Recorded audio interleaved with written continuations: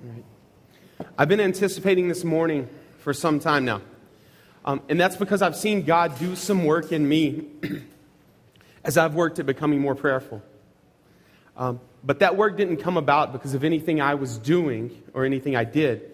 It's come about as I began to see the active role that God plays in prayer. About 6 months ago, I noticed that I really wasn't praying the way God had called me to be. As a husband, as a dad, as a pastor, and most importantly, as a Christian. And this wasn't like a single issue kind of thing. It wasn't that I just wasn't disciplined enough, or that I didn't just not know what to say in prayer. But rather, I felt like this was just a full-on issue with prayer. This was a lot of different prayer things rolled into one. I didn't feel like I was praying often enough. That was one of them. I didn't feel like I was praying with great hope that God would move. I didn't feel like I was praying like I was supposed to. And I became annoyed at that. I didn't feel like I was able to pray the way I needed to for God, who's dwelling in a heavenly temple, to hear me. And to make it worse, I would hear about or read about the prayer life of other people that have really vibrant prayer lives and think, I got to get on top of this. I got to get on top of this. But the more I tried to work it out, the more I would get frustrated. And I'm not alone. Many of you, I'm guessing, are hyped that we're doing this series on prayer because you want to get better at prayer. You want to be better at it. You want to know what it's like to plead with the Lord of the universe and see the hand of God move. You want to see friends and family believe in the gospel. You want to see sin put to death in your own life. You want to see people healed of sickness. You want to see your town become a place that Jesus is worshipped. And as bad as you want to experience all of that, you keep running into difficulty. And perhaps worst of all is that we're commanded to pray. And we know that God tells us to pray, and we want to obey God, but when we fall short of what He's called us to, we just get frustrated. And our failure can be so bad in this that we begin to wonder if being good at prayer is even possible. And so if we're being honest, prayer oftentimes feels very unfair. It feels like God is commanding us to do something that should bring us great joy, but that task seems impossible. And I would suspect that that's a lot of us, that a lot of us feel that weight today. And so prayer sounds great, but the call God has placed on it to do it just seems unfair. So some of you know that until last year, I managed security in an international seafood corporation as my day job. My job entailed overseeing a 24/7 security operation that included facilities ranging from production lines to executive offices and everything in between. And so as manager of that site, phone calls immediately came to me anytime anything was wrong, and I was expected to make it right.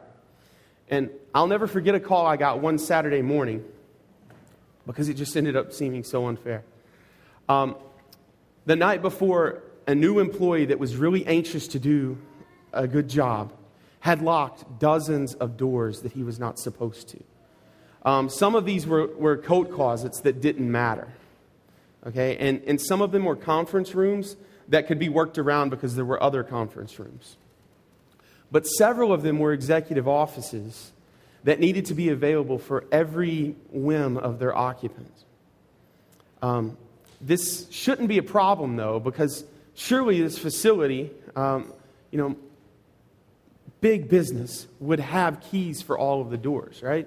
I mean, surely they would have that. Well, I learned that Saturday that was wrong. The keying system was outdated and had not been maintained. And so my employees spent the next 2 days digging through every box of old, unlabeled keys we could find in hopes of opening up all of the doors. Most of them opened. 4 didn't. It should tell you something that I remember exactly how many did not.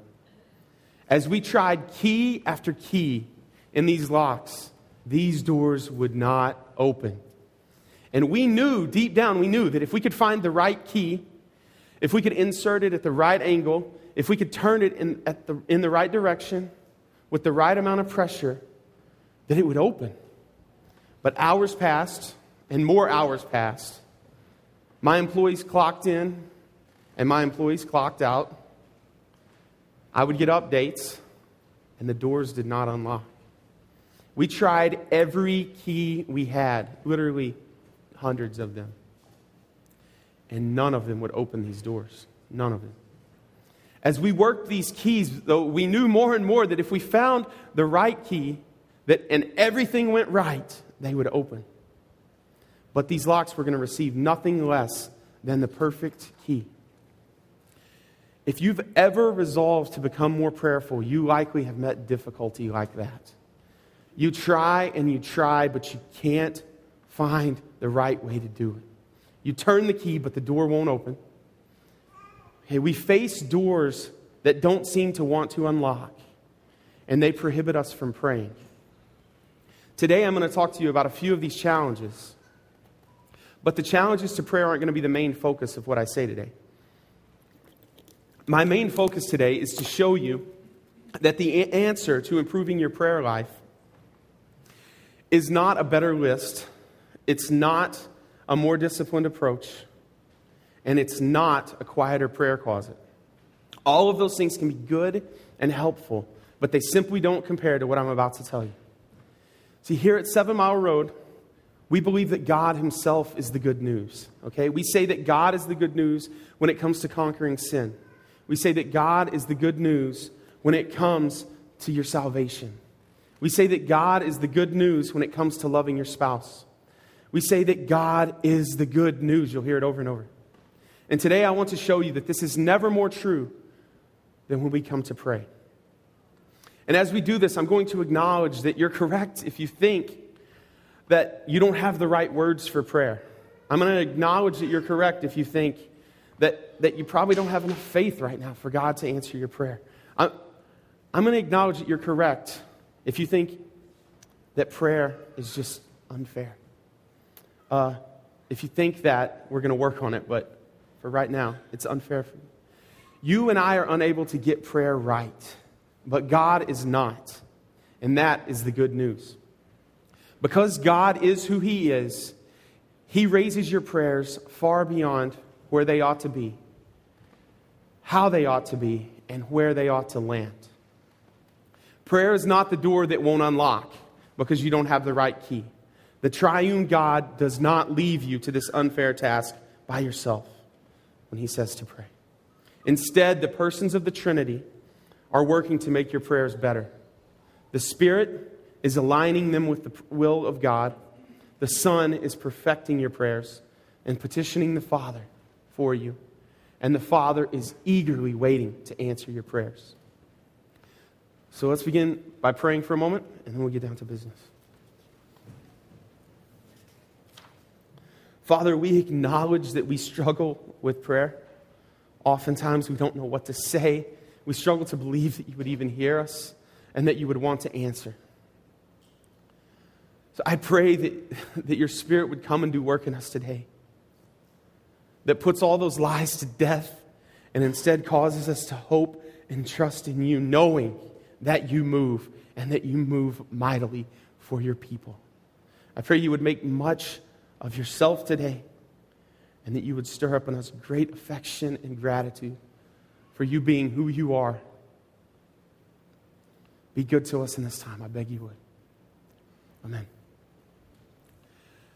A few weeks ago, there was a July 4th party at Trafton Park for Malden's Ward 6 residents. It's on the other side of the city. And my apartment, Mariah and I's apartment, is across the street from where the party was going to be going on. And we're constantly trying to find ways that we can meet our neighbors around here. So it was a no-brainer that we would be able to walk down our stairs, cross the street for whatever fun they had and whatever free food was going on. It was a no-brainer. We were going to go over there and try to meet people. But we gained even more excitement, or at least I did, when I learned that there were going to be age-specific races going on those days for children.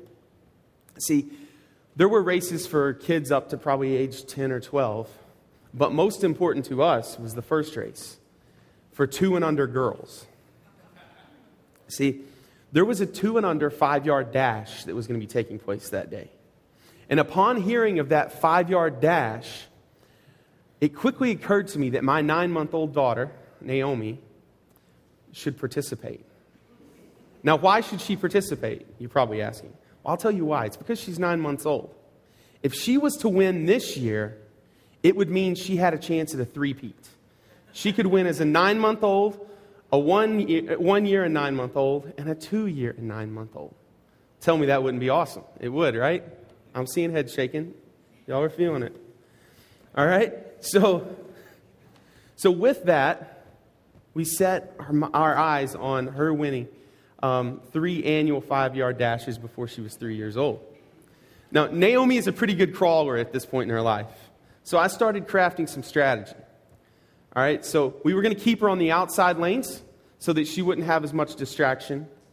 All right, and we also knew that some things were just going to have to go right for this to happen. Okay, so some of the other kids, the older kids, were going to have to fall down. And I was okay with that. In fact, we might even need a pile-up, preferably in the middle lanes, so it would include more people. And maybe the early start time would keep participation levels low. So we had this strategy, but we also knew we needed a carrot to dangle. All right, so we had James Wynn, Naomi's best buddy from downstairs, at the finish line. All right, so we thought we had it all figured out. I'm saying we as if Mariah was really included in this insanity. It was really me. So I had it all figured out. It was the perfect setup. And then the race started. Immediately, Naomi made a quick move toward the finish line, covering perhaps 6 inches. But she didn't quite cross the starting line before something happened. She realized she didn't know what to do. So she retreated. She turned and quickly crawled back to my feet and reached for me to pick her up. The chance at the three-peat evaporated. Now, Naomi, of course, had no idea what was really going on. So she was more than happy to just eat the purple participation ribbon. We're still talking through this for next year. But the truth is that her attempt at the 5-yard dash bears a lot of resemblance to many of our attempts at prayer. Minus the satisfaction of the participation ribbon. We make the first move when we go to pray. We sit down and we can put our phone on silent, but then we oftentimes don't know what to say. Okay, we get to a quiet place, but we just don't have the words to then fill this quiet room with words to our Father. And it paralyzes our prayer lives. Suddenly, all of our good intentions are done. They're just done. We quit moving in the right direction because we simply don't know what to pray. Now, this problem isn't exclusive to you, and it isn't exclusive to me. John Bunyan, who is different than Paul Bunyan, because somebody's thinking that right now, was a great Puritan pastor, and he was the author of Pilgrim's Progress. And he said it like this: there is no man nor church in the world that can come to God in prayer, but by the assistance of the Holy Spirit. And I read that and I said, that's it, John Bunyan. Because of our sin, there's just too much between us and God for this prayer thing to work. We need help. We need help knowing what to pray and knowing how to pray it. We need the Holy Spirit to move us towards prayer and towards pleading with God. It's not just you, and it's not just me. And it's not just John Bunyan either that needed help. Even the Apostle Paul, who planted a bunch of churches, who wrote a good portion of the New Testament, and who had the risen Christ actually appear to him, needed help. In Romans 8:26, Paul says it like this. This is the verse we read a minute ago, but I'll read it to you again. Likewise, the Spirit helps us in our weakness. Now hear this. For we do not know what to pray for as we ought, but the Spirit himself intercedes for us with groanings too deep for words. Even Paul and those working with him did not know what to pray. You heard it. He says it there. For we did not know what to pray for as we ought. he just doesn't know. Like you and me, he doesn't know the will of God. He doesn't know the mind of God. And so Paul needs the Spirit to help. And we need the Spirit to help us too. And there's good news in that, because the Spirit actually does what we need. Okay, the words around Paul's confession of not knowing what to pray show us that the answer to our not knowing what to pray is God himself. It's not a bigger list that we keep adding to. What we need to know when we come to pray is that God himself is working in us to bring about the right things, the right words. He says, likewise, the Spirit helps us in our weakness, for we do not know what to pray for as we ought. But the Spirit himself intercedes for us with groanings too deep for words. You and I may not know the will of God, but the Holy Spirit does. And the Holy Spirit dwells in you as you believe. He dwells in us to make sure that our prayers are aligned with the will of God. That doesn't mean that prayer that happens in your mind is automatically the will of God. What it does mean, though, is that your prayers are being shaped by the Spirit of God living in you, so that when they leave you, they bear his will. The Spirit takes your prayers and conforms them to the will of God, so that they are always answered. Always. And so the weakness of your prayers is being overcome deep in your soul through the work of the Holy Spirit in you. And what this means is that while we should strive to pray rightly, while we should strive to know God's character and have our prayers be reflective of who he is, we can also be certain that our words and what we pray for is not inadequate. God being who he is, the Holy Spirit dwelling in you, ensures that your prayers are about the right things. Rather than being crippled by the possibility that we could pray the wrong thing, we ought to be encouraged that the Holy Spirit is aligning our prayers to the will of God. And I know that's different than a how-to manual, but my work today is not going to be to tell you what to say or how to say it. Instead, I get to point you towards the triune God who works in us, helping us to pray and to pray well. He perfects our prayers and he answers them. The Holy Spirit is living in us to overcome the weakness in us. And he's dwelling in us so that we might pray the will of God. So that he can pray the will of God on our behalf. The very nature of the Holy Spirit, the very fact that he is who he is, enables God-ordained and approved prayer to happen from your heart and your mouth. That's exciting. Okay? To his core, the Holy Spirit is making much of Jesus. That's what he's about. And for your prayer life, that means that he seeks to make much of Jesus in you and in your prayer life. So today, let's cast off the burden of not knowing what to pray and instead rest in the work of the Holy Spirit in our prayer lives. His being who he is means that we get perfect answers to our every prayer. Now, once prayers leave our hearts or minds or our mouths, they still have to come before God, though, to be heard. Like we know that. And while it's true that God is everywhere and that nothing escapes his notice, it's also true that our God is dwelling in this heavenly temple where his glory is on full blast in ways we can't conceive. So the next problem we face is how our prayers get there. How do our prayers get to God? That's what we need to know now. How do my minuscule, already had to get corrected by the Holy Spirit prayers come before the Father so that he might answer them? Now, next week, Pastor Brent is going to preach to us on how Jesus' work on the cross allows us to come before God. But for now, I'm going to take a little bit different of an approach to that by focusing on the fact that Jesus himself is praying for you and for me on our behalves. See, in life, one of the truly special things we can do for people is pray for them. Most people, whether they acknowledge God or not, appreciate prayer. In fact, I find it to be one of the easiest and most straightforward ways of engaging unbelievers with the gospel is when they're struggling to pray for them. It's just a beautiful way to do that. And even the most hardened souls find peace and comfort in that. if you've been following, even Christopher Hitchens, an adamant and very public atheist, has acknowledged his appreciation of prayer as he's fighting cancer. And so as a people, we just tend to appreciate the prayers of others. And most of us are overjoyed when someone looks us in the eye and says, "I've prayed for you." That's a big deal for us. So imagine this. The Son of God is praying for you. He has prayed for you in the past, and He prays for you now. And He'll continue praying for you in the future. Jesus is a praying member of the Trinity, always communicating with the Father. So knowing that, we might wonder what His prayers look like. So I'm going to give you a few excerpts from one in John 17. Now, this was a prayer that Jesus prayed when He was on earth for us. He said, "I'm praying for them.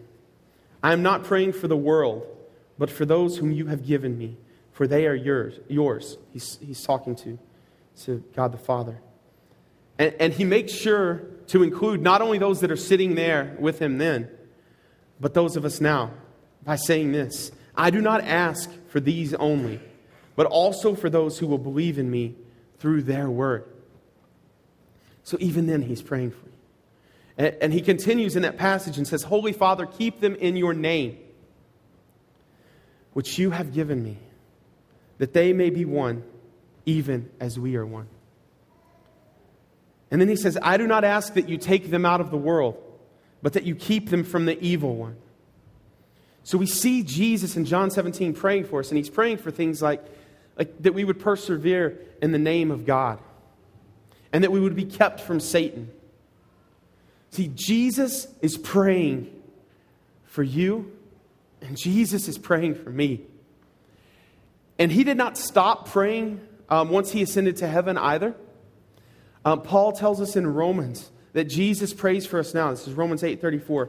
"Christ Jesus is the one who died, more than that, who was raised, who is at the right hand of God, who indeed is interceding for us." You are being prayed for by Jesus. The writer of Hebrews confirms it, writing, "Consequently, He is able to save to the uttermost those who draw near to Him, to God through Him, since He always lives to make intercession for them." Jesus is praying for you. Not only is Jesus praying for you, He's praying perfectly for you and me at this moment. He's doing so in the heavenly temple of God.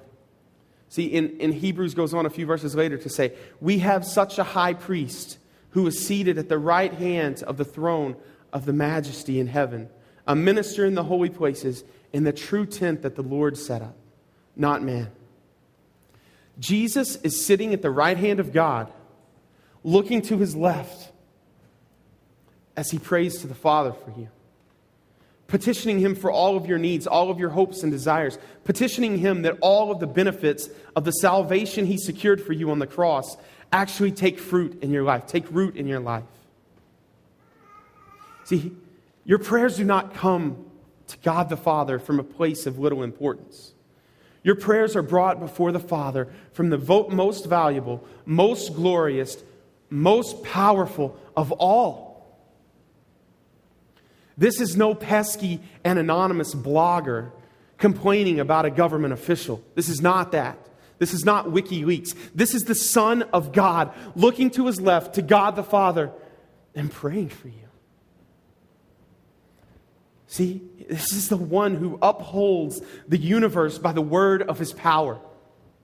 He actually sits there to the right hand of God the Father and speaks to Him about you. And because Jesus is God, and because of His perfect atonement and sacrifice, His prayers are necessarily perfect too. They're not off the mark. He's the most rigidly God-glorifying prayer you could hope for, ever. And my prayers and your prayers reach God the Father through the prayer work of God the Son, Jesus Christ. And because He's God, constantly praying for you and for me, and taking our prayers and perfecting them and petitioning Him for presentation to the Father. Because Jesus is perfectly praying, and because of his perfect sacrifice, you can count on your prayers being answered. They're answered. It's that simple. So let's cast off the burden of not knowing whether or not our prayers are heard, and instead rest in the work of God the Son in our prayer life. His being who he is means you get a perfect answer to every prayer. Now, at this point, we can know that our prayers are perfect. We can know that the Spirit is aligning them with the will of God. He's doing work in us to do that. We can know that Jesus is interceding for us, presenting our prayers to God, the Father. And we can know that means we've got unimaginable access. But we still might ask, what happens to our prayers then? Questions that can come out of that are, can God answer my prayers? Will God want to answer my prayers? And how will he answer my prayers? So I'm just going to take a minute and go right at those.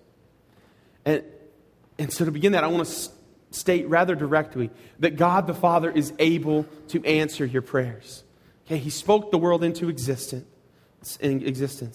To this moment, he's chosen to uphold it, providentially making sure that it spins rightly, that it tilts rightly for it to be 85 degrees in here right now. He's able to do as he wishes, okay? And we should never doubt that. Even Job, suffering in ways beyond our ability to comprehend, realized that God's power never needs to be questioned.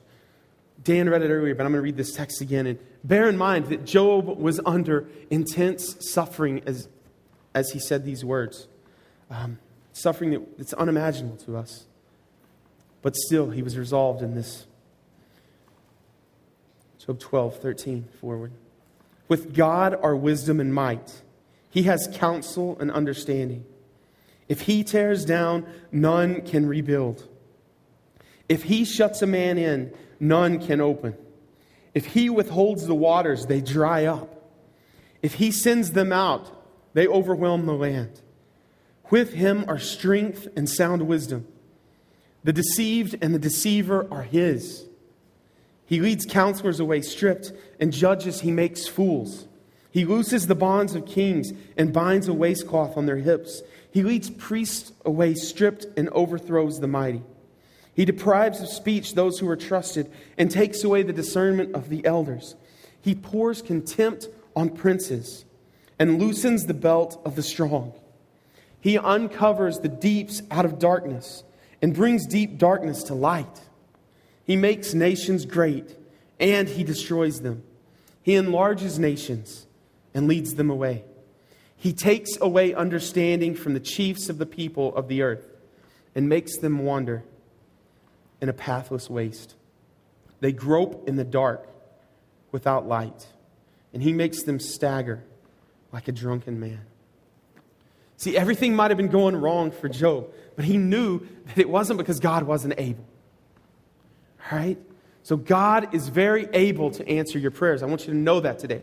There are no confines to his ability or his might, and nothing escapes his reach. God's ability to move is unmatched and inexhaustible. And not only that, God the Father is eager to answer your prayers. Simply put, God has granted your greatest need in Jesus' death on the cross. There's nothing you needed more than for the salvation and atonement that you receive in Jesus Christ's death. And if he has not withheld his Son from you, why would he withhold other blessings from you? Okay? He won't. Working from that, there's no reason that he would withhold your far lesser needs and far lesser desires. He won't withhold. As Jesus said in Luke 11, what father among you, if his son asks for a fish, will instead of a fish give him a serpent? You won't. It's silly. Or if he asks for an egg, will give him a scorpion. If you then, who are evil, know how to give good gifts to your children, how much more will the Heavenly Father give the Holy Spirit to those who ask him? God the Father gave his Son on the cross, and he has given you the Holy Spirit to dwell in you. There's nothing He treasures more than them. So there's nothing else He would hold back. Nothing.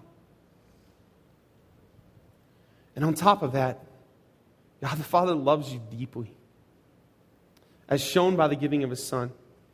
In fact, He loves with such a depth that with 10,000 years, you'll have no idea. It won't even come close to the limits of that. And this love means that He longs to grant His people the greatest desires of their hearts. My hero of the faith, Jonathan Edwards, wrote it like this: "And therefore nothing that Christians need, nothing that they ask of God, nothing that their desires can extend themselves to, nothing that their capacity can contain, no good that can be enjoyed by them is so great, so excellent, that God begrudges it to them." 7 Mile Road, let's cast off the burden of not knowing whether our prayers will be answered. Instead, let's rest in the eagerness of God the Father to answer your prayers. His being who He is as a loving Father means you get a perfect answer to every prayer. I hope that you're today able to see that our hope for becoming prayerful people lays not in us, but in God. You remember those locked doors I told you about 30 minutes ago, the beginning of the sermon? You remember the 4 that didn't unlock? No matter how many attempts we made, they wouldn't unlock. But what if someone had been on the other side of one of them? What if after we had sat on the outside of the door working to open it endlessly, apparently they had fallen asleep on the couch or something? What if suddenly, when no key was being tried, the knob turned and the door swung open? All of our effort on the outside was unsuccessful, but a second's movement from the inside caused it to swing wide open. Suddenly, everything would have changed. The unfair task of opening a locked door without its key would have been taken away. Today, because God is who He is, He raises your prayers far beyond what they ought to be, where they ought to be heard from, and where they ought to land. Prayer is not the door that won't unlock because you don't have the right key. God Himself is the key to your prayers being answered. And you and I may not know when or if our prayers are not perfectly matched to God's will when they leave our tongue. And we may not know that the work of the Holy Spirit, what the work of the Holy Spirit does in those prayers exactly. And we may not know exactly what perfecting and interceding Christ is doing before He presents them to the Father. But we can know that God will not answer our prayers with anything less than the perfect answer. It's just who He is. Will you pray with me?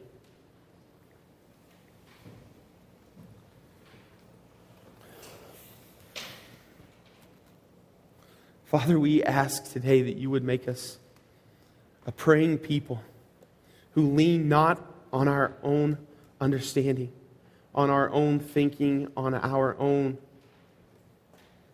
way of petitioning You. But instead, cause us to hope in You and in who You are and in Your work in our lives to make us people that pray with great faith that You will move. I beg that You will encourage us to that when we sit to pray, we will know that You are there and that You are active, doing work in us, so that You can be glorified in our prayers. And so that we can have great joy knowing that You are a God who answers every prayer. Grant us that grace. I beg You would. Amen.